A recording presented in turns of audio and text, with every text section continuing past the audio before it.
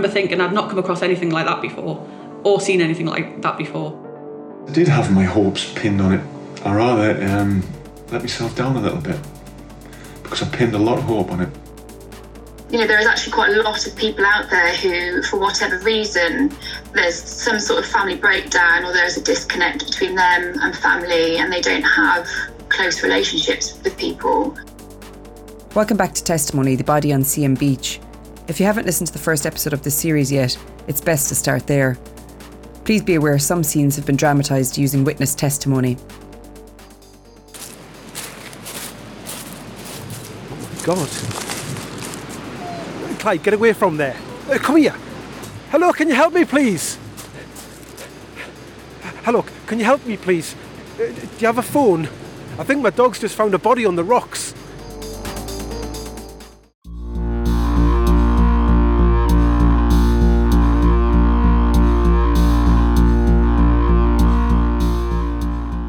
We've been looking into what happened in the investigations following the body find, but when we turned our attention to today, one of Fiona's fears were confirmed. No one seemed to know where the deceased's remains had been laid to rest. Despite numerous calls and emails to the council, the police and others, no one could say for certain where he'd been buried. It began to look like we were not only dealing with a case of unidentified remains, but also a missing body. More on that later. I was a police officer in Durham Constabulary for 31 years, 4 months. That's Neville Dixon. He's a key character in the story. I started filling in the role of coroner's officer in Durham because we were struggling for people to fill the role. It's not a role that a lot of people, in fact most people, don't want to have anything to do with, which I suppose is natural with it being death. The cases I tended to get over the years were different. They were more involved, complicated, whichever. And anyway, the families wanted me to hang on, so the coroner agreed if I set up that I would keep those cases from Sunderland. Neville left Durham in 2008 to become the Civilians Coroner's Officer in Sunderland, which he retired from last year, but continues to work on a number of cases where he has become close to family members. In those days in Durham, you had to go to every post-mortem, so you basically were working out of the hospital from the mortuary itself. Then, of course, everybody was intrigued when he came in, because it was so unusual. I think everybody wanted to be there, because he was just a skeleton with his left shoe, sock and some flesh. The rest of them was virtually stripped. My involvement was such that the police needed to know who it was to rule out any suspicious circumstances. So Cliffy Down did a cracking job. Neville's role meant he worked closely with Cliff Down and the other police on the case to stay abreast of their investigation and report back to the coroner with responsibility for the inquest. An inquest will usually take place when a person has been identified, but that was proving problematic in this case. The inquest has 4 roles. The first one is to who the deceased was, where they died, when they died, and how they came about their death. Somebody, whether it's the coroner's officer or the senior investigating officer or a police officer, whoever, has to go to the inquest and explain to the coroner and satisfy the coroner that everything's been done, like no stone's been left unturned, to find out the identity of this person and how they've died. On this particular case, we only know that he was certified dead on the beach, it's same, because the actual cause of death was unascertained. Here's Fiona Thompson again. She was a reporter for the Sunderland Echo at the time and covered the case closely. So the clothes that remained on the body always seemed like a significant clue. We didn't have very many to go on. They were pretty distinct, and I wondered whether they backed up the ideas from the isotope analysis. That suggested that this person had been living in an environment with a restricted diet, so that's a repetitive diet, or he could have been a prisoner or living in some kind of care home. We only had one shoe. We managed to identify from the tongue of the shoe that it was made by a company called Camper. It identified the model of the shoe and it identified when it was made. So we contacted Camper. We got a brand new pair of those same shoes. Cliff reached out to me and some of the other members of the press to get images of the shoes into the local papers and on the local media in case somebody out there recognised them, but nobody came forward. The slipper socks that the person was wearing, they were black or navy blue, and on the underside of the sole there was a footprint, very much like you would see in the sand, and these little footprints were red rubber bonded to the fabric of the sock, and they appeared all over the sole of the sock. Now obviously The first thing we're doing is we're looking for manufacturers of that type of sock to see whether that was, again, able to pin down geographically where the person had come from. That was something that, as you look at it, you think, why is the person wearing warm socks?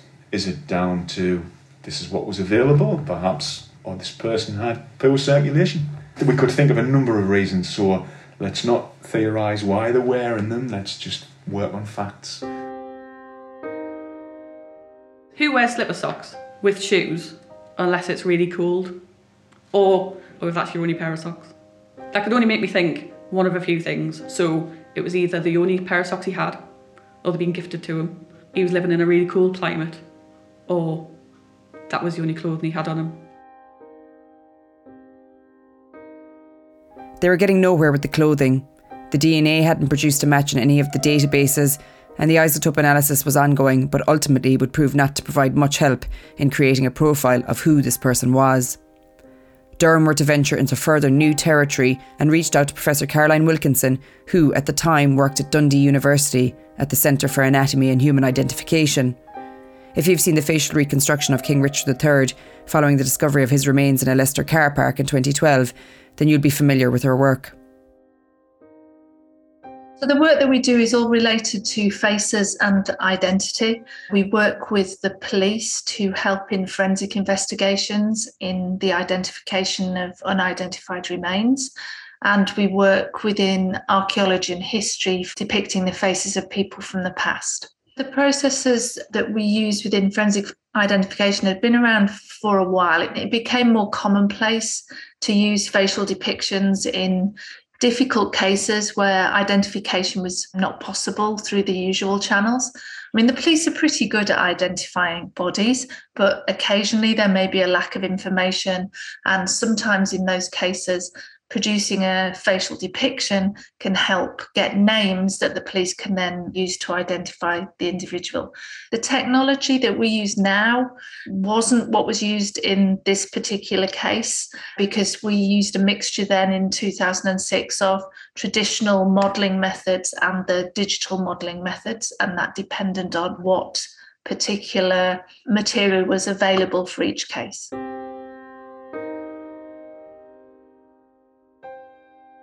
The practicalities of pursuing these opportunities are complex and not always well known.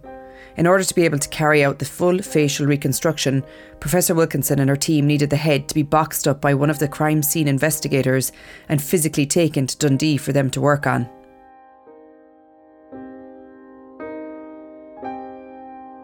There was clearly a lot of expertise, and we're still talking about 2006, which seems such a short time ago, and yet was, in terms of technology and how things have progressed, this was really at the forefront of a lot of skills and expertise. So it's pulled together so many different strands, and I think that's what I find interesting about it is it brings together mystery. It was not a crime inquiry, but involved the police and investigations. It looks at science. It looks at kind of really cutting edge stuff to try and work out who he was, where he's from, even what he ate, and the circumstances he might have lived in. And these little clues that come together, build a picture of who he was. In this case, we were approached by the police from Durham. We produced a cast of the skull and used the traditional clay method to reconstruct the face, and then the police were delivered a plaster cast of the facial depiction. Some of the choices that were made in terms of presentation were based on the available information from the scene. So, for example, we didn't really know the skin colour, eye colour, hairstyle of the individual. So the depiction was produced as a head without hair. We painted it in a relatively neutral grey colour that allowed the audience to imagine colour rather than giving them a colour that may not be correct. Cliff and his team were anxiously awaiting this reconstruction, but when a grey head with no hair arrived, their hopes were dashed. Because of the fact that there was no hair on the skull and that there was very little epidermis left, Dr. Wilkinson chose not to give it a skin tone and not to give it a hairstyle, understandably. But it wasn't until her report came along with the facial reconstruction that you think, right, okay, I can see why she hasn't given him a hairstyle, I can see why she hasn't given him a skin tone. But I'd seen the skin at the base of the neck, and I'd seen the colour of it, and I'd seen the dark hairs that were on that piece of skin, and I thought, oh, this male's a Caucasian. And indeed, when the forensic reports came in, they put him as a Caucasian. So for me, I don't know whether Dr. Caroline Wilson might have changed that skin tone, which might have made a difference in possibly somebody saying, I can identify that man. I don't know. But disappointing that we didn't get a facial reconstruction that nailed it, shall we say. As Professor Wilkinson explains, there was good reason for not adding skin tone or hair colour. When a body's found in water, there can be changes that mean that an evaluation of skin colour is difficult. So when skin becomes waterlogged, it goes very pale. When it's cold, it also goes very pale. So whilst there was an indication that this individual was pale-skinned, Caucasian in the words of the police officer, that can mean a whole range of skin colour. So Caucasian skin colour can go from pale and freckly to olive-skinned. So trying to depict that accurately is somewhat problematic. So that's why we produced this neutral grey colour instead of trying to guess which one of those variations might be applicable to this individual. We might have some indication that somebody is Caucasian, but that actually covers quite a wide range. That can be white European, that could be Indian subcontinent, that could be Middle Eastern, and that's a whole range of skin colours, eye colours, hair colours that we didn't really want to guess when we didn't know for sure.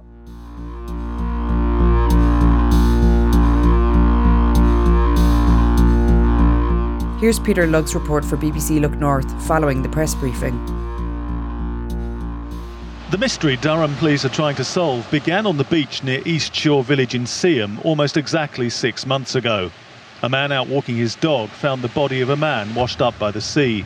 It was too badly decomposed to identify, but a clay moulding based on the skull has produced what police believe is a realistic resemblance to the deceased. The inquiries have been quite exhaustive. First of all, we've started with DNA testing and ran comparisons on the National Police database and on the National Missing Persons database. Unfortunately, that hasn't provided any results. We've gone on to check dental records and take dental impressions from the man, and again check those against the impressions of numerous missing persons. Clay moulding is a technique used both in anthropology and forensics to give an impression of a dead person based on bone structure. Similar police reconstructions have proved about 60% successful in producing an identification. So I was at the press briefing at Durham Police Headquarters on the outskirts of Durham City Centre, and it wasn't so much a press conference like you might see on the TV or you might see in a drama. It was more of a round-the-table chat. And I remember me and the other reporters, and I knew a little bit more about it because it had been one of my pet stories, but we all sat around the table and interviewed Detective Inspector Kevin Langan, who was very helpful, and he was Cliff's boss, so kind of oversaw the inquiry. We'd never seen anything like this head before. It was really unusual to see. And it did get quite a lot of interest in the press, and I remember seeing the TV reports afterwards because you like to follow your own stories and other people's media. But I'm not sure how much further it went. Obviously there was a lot of local interest in it, and I think they did get some calls on the back of it, but they just didn't get the tip-offs they were hoping for. There were people who rang in and gave us names, and we'd either discounted them or we'd eliminated them, or it wasn't that person. I wonder if the police had held this sort of briefing today, whether the power of social media, things would be different, because social media is international in a way that nothing else is in the same way. Maybe, the message would have been sent wider if it had been in an age of social media. And I would just wonder if it happened now, would something ring a bell with somebody abroad where this man might have come from that would help piece together those jigsaw puzzle pieces? Durham Constabulary have a press office now who are on the ball in relation to social media, what they post, getting the help from the local community, and I'm sure the word is spread far and wide very quickly. Professor Caroline Wilkinson thinks that social media could have made a big difference, particularly in reaching an international audience. I think social media does give benefits to these identification processes because in theory you can reach a wider audience, and certainly that's true outside of the UK, because when a body is found, even if they're found in Britain, that doesn't mean that they're from Britain. So reaching a wider audience is obviously advantageous. However, I think in 2006, although social media wasn't available in the same way, less people used it. So the traditional methods of the television and print and posters and local news probably was reaching as many people in the UK. It's just that it probably didn't have the wider rest of Europe advantage. 2 years had gone by since the remains of this unknown man had washed up on the shore in Seaham. All the police endeavours to date had not produced a name. In fact, they hadn't even really produced a solid theory. It was time for the inquest. Here's Coroner's Officer Neville Dixon again.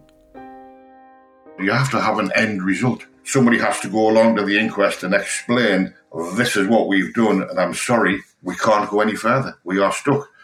So in this case, the actual inquest conclusion was one of open, which it has to be, because then if any information does come to light, it's easy to open because it's an open. We don't know how that person died.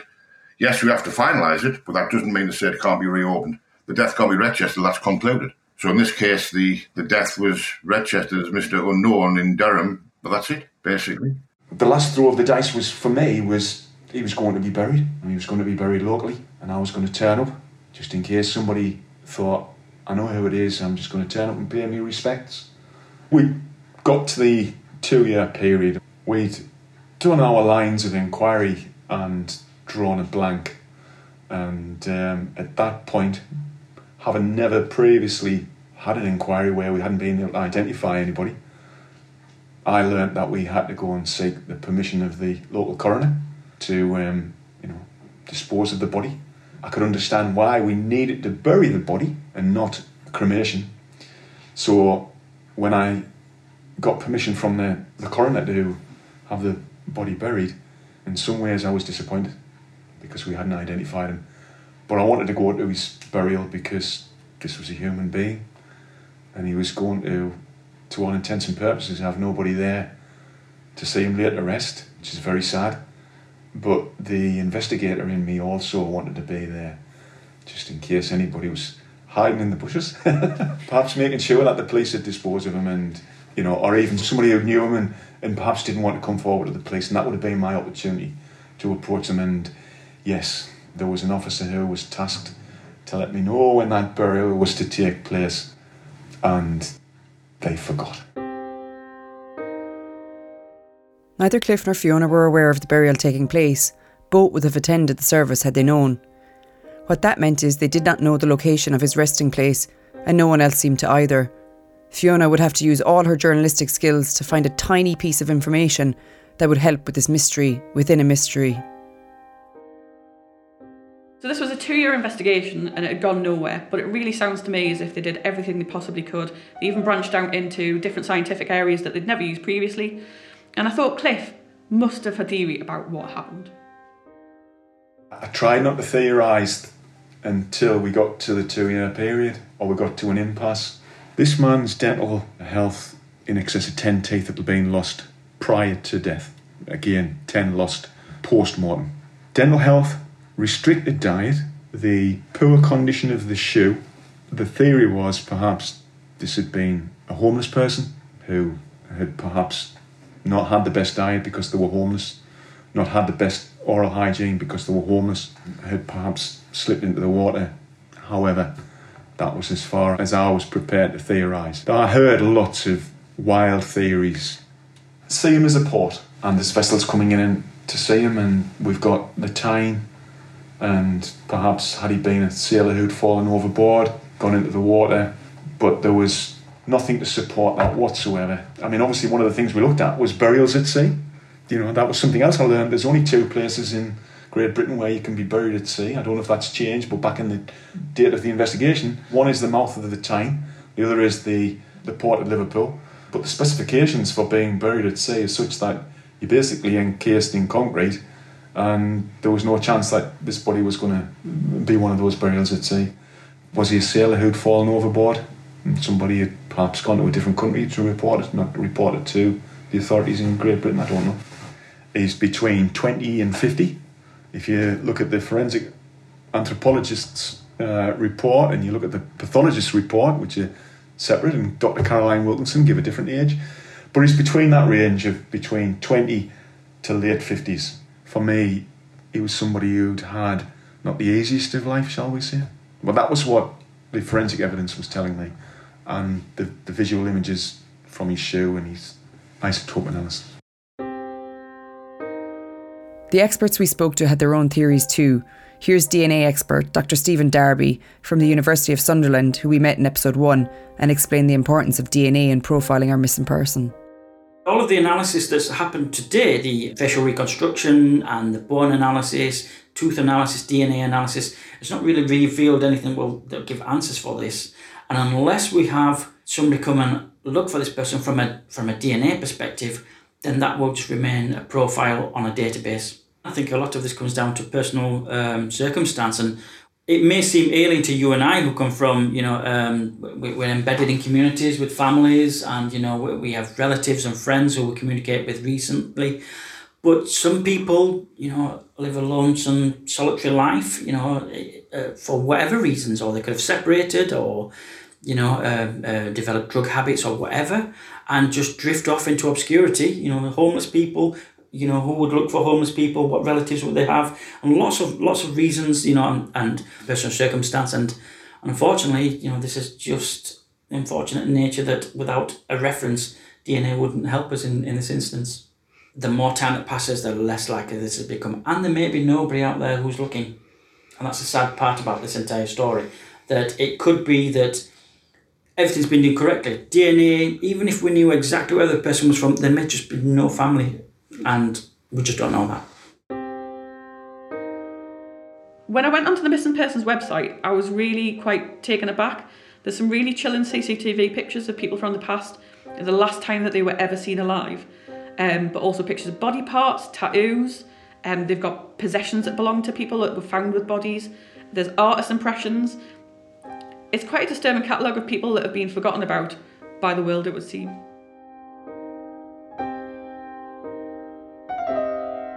Here's Louise Newell, who we also met in episode 1. She's the operational manager for the UK Missing Persons Unit, which is part of the National Crime Agency.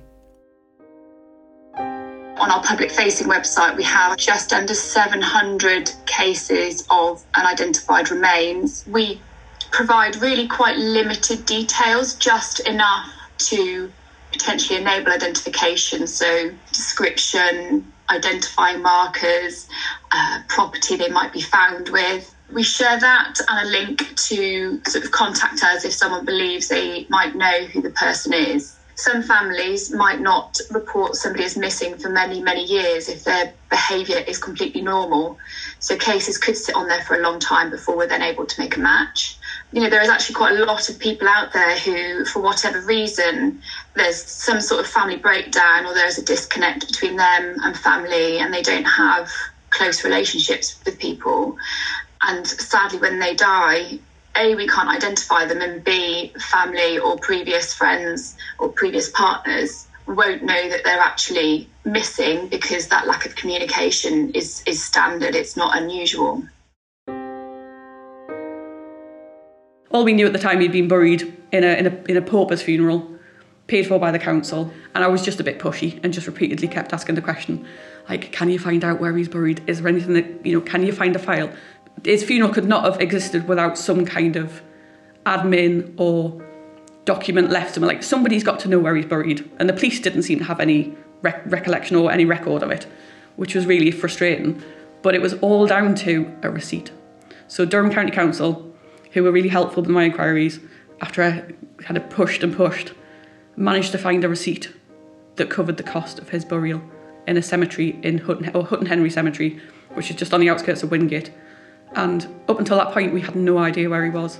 And now we do. Now we know where he is. It was really helpful if you didn't find that last piece of the story that just brought a little bit of conclusion. The remains were buried in Hutton Henry Cemetery, where Norman Robson was caretaker.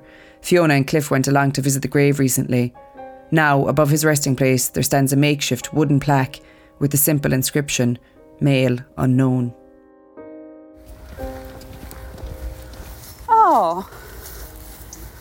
So you've put a little plaque on the top? Yeah, I just painted that years ago, and, you know, different ones put flowers on, you know, like come to different graves. Sometimes there's bits of flowers on what they put on. People just. So do other people come when they're putting down things for their family member or friend? Times they put flowers on, you know what I mean? Yeah, because there are some flowers on there. Well, that's very kind of somebody. If you put an egg on there, just drop odd one down, you know, sort of thing. As if he's not forgotten. No. I remember walking through amongst all these graves and thinking, where could he possibly be? And then we kind of approached the spot, and Norman had described how he'd created this plaque and he'd used a marker to put this man's name, or he wrote unknown male, because that's what he was listed on all the documents. And I remember approaching it, and it was quite emotional when the hair stand up on your arm, just thinking, this is where he's been. This is where he's been all this time. If you see the pictures of the grave, it's really quite sad, but it is really lovely that Norman took the time to mark that man's grave. He didn't have to do that. It could have just been there, a plot of grass, and that would have been it.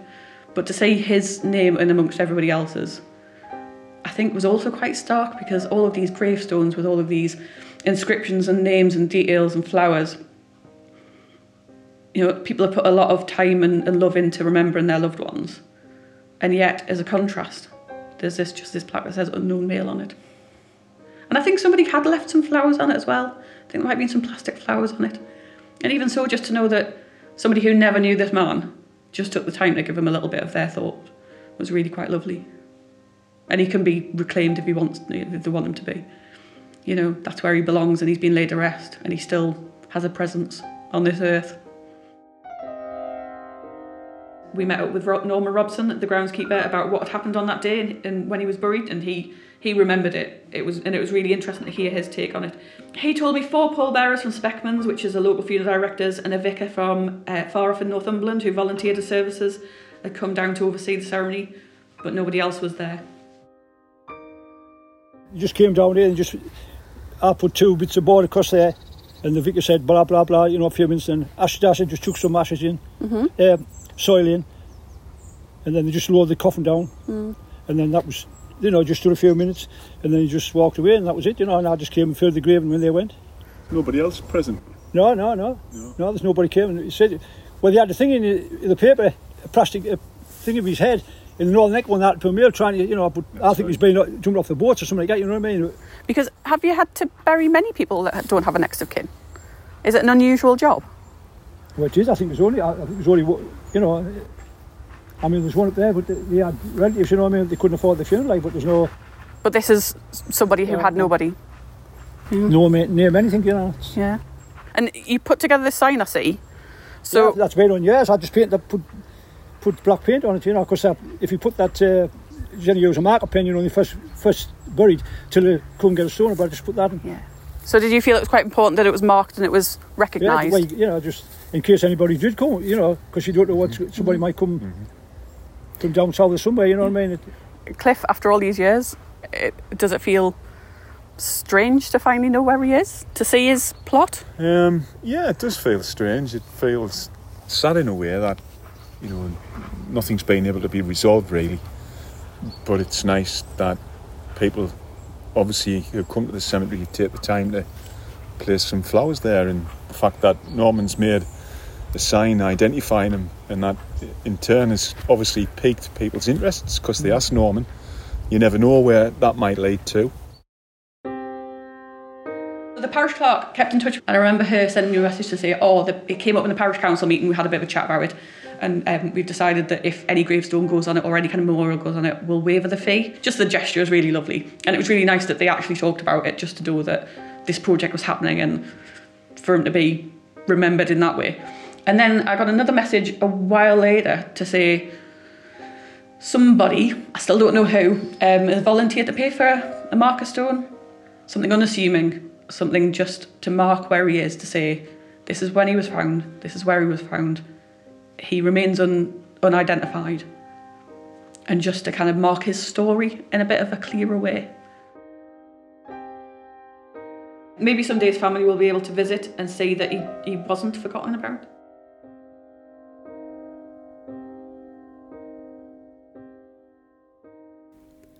Fiona and Cliff were relieved to be able to tie up this part of the puzzle, but as to what happened to this person, opinions still vary. Here's Neville, the coroner's officer, again. Everybody, I think the conclusion wasn't everybody, even at the time we got the agreement, was he's probably fallen, pushed, whatever, jumped from a passing ship. But where that passing ship was passing, it could have been like in the middle of the North Sea. And it just so happens he's washed up at the sea, and he could have washed up anywhere. You just don't know. I think it's very, very sad that we couldn't find out who it was. The amount of sort of man hours or work that was put in by not just my office or when I was there, but what Cliffy did in the police was a lot. And we still don't have the answers. It is very, very frustrating. But that's what, unfortunately, very rarely does that happen, but it's happened. This case is the only case in all my time as a coroner's officer that I've never had found out who that person was, unfortunately. It's frustrating, but it's good in the knowledge that every stone never went unturned. The place, more so with Cliffy in the place, everything was done. Every avenue was looked at, everything. And the report itself is very, very, very, very good. The inquiry, the whole file was excellent. It's just when you've put all that work into something and then not to have the answers to who that person is. Does anybody else remember that this happened? I think about it every so often, that, all of this work went into to try and identify him. And yet it just lingers. It's just it's a loose thread that doesn't have a conclusion. I frequently go walking alongside him. It's a very nice beach, so I do think about it. I do, look back on my career occasionally. It's one of those things where you think, oh, I wish I'd brought that to a conclusion. And I do feel frustrated, I still do, that I wasn't there at the burial because there was a breakdown in communication. I feel that I did it professionally, and I feel like I did it thoroughly. We followed every line of inquiry we possibly could, so I was quite confident that we had the skills, that I had a team of detectives who had all the skills. We had a forensic, the crime scene investigation team. I was sure we had all the skills to bring this to a successful conclusion. I always felt we were going to identify him, always. So I always was optimistic, and even when we came to an impasse, you could always think, right, okay, now's the time to maybe string half a dozen facts together and have a little bit of a theory, but not too outlandish, that it's ridiculous and, you waste time and effort. I still hope now that because he's on Interpol's DNA list and he's on our DNA database, that, somebody might, I don't know whether, these genealogists who do, traces of people through DNA, or that somebody might identify him and say, oh, he's our such and such. And we've got his DNA and it'll stay there for however long it takes. I wondered if Cliff had any regrets about this inquiry, despite the fact he put so much into it. I would have loved social media to be available, but that was the times we lived in. Professionally, I think, did I miss something? So that haunts me a little bit. Is there something that was blatantly obvious that we missed? Did we go down the wrong line? I'm sure we didn't hang our hat on any theories, and I'm sure we didn't, but still makes me reflect, how did we run that inquiry? Because it's only by reflecting do you learn from your mistakes, or, we could have done that better, or are you sure we exhausted every line of inquiry on that? Did we have enough resources to follow that line of inquiry? Could we have pushed Dr. Mia Orgenstein to Queen's University Belfast to give us a little bit more of a definitive answer? Could we ask Dr. Caroline Wilson to have another go at the facial reconstruction and give them colour? So all of these things go through your head, but ultimately it came to an end.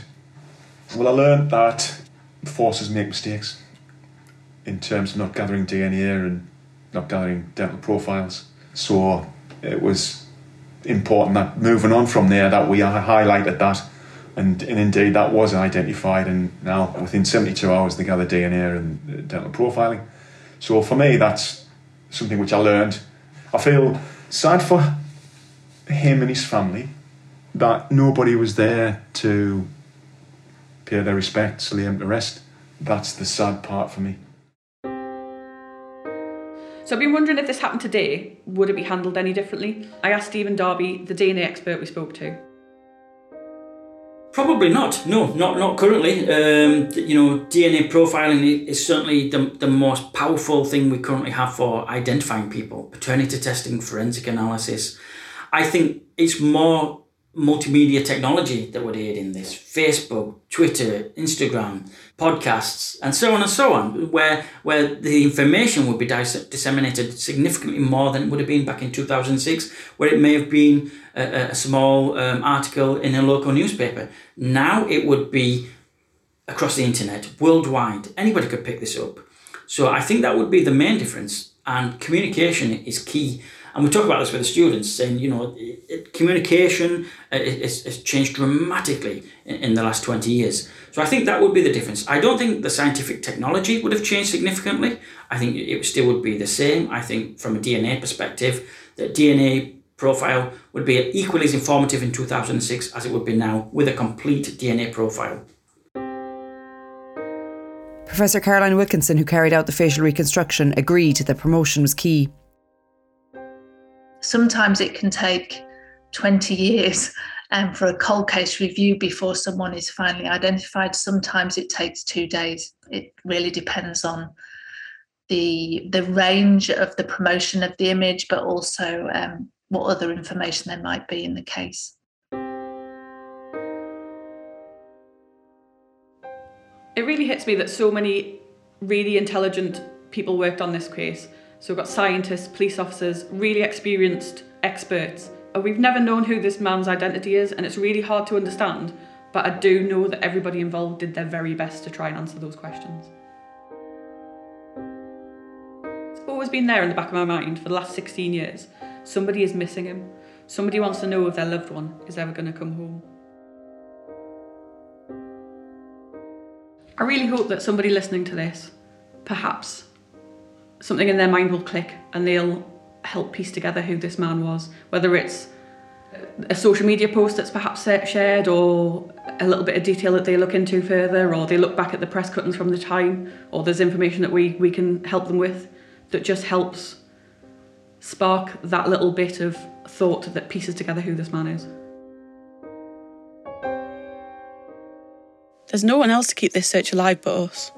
Somebody out there must know who he is.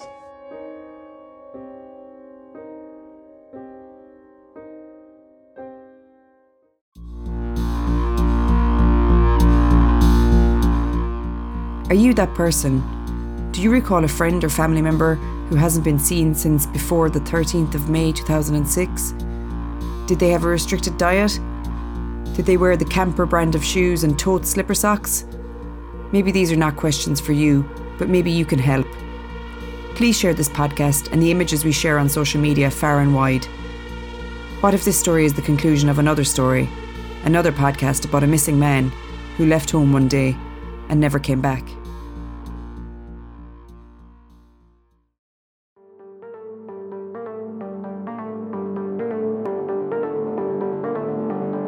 If you have information which may help in identifying who this person is, please contact Durham Constabulary.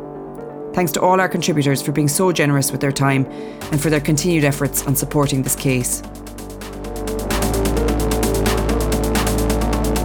Testimony, The Body on Seaham Beach is a laudable production, researched and co-produced by Fiona Thompson and hosted, co-produced and edited by me, Kelly Crichton.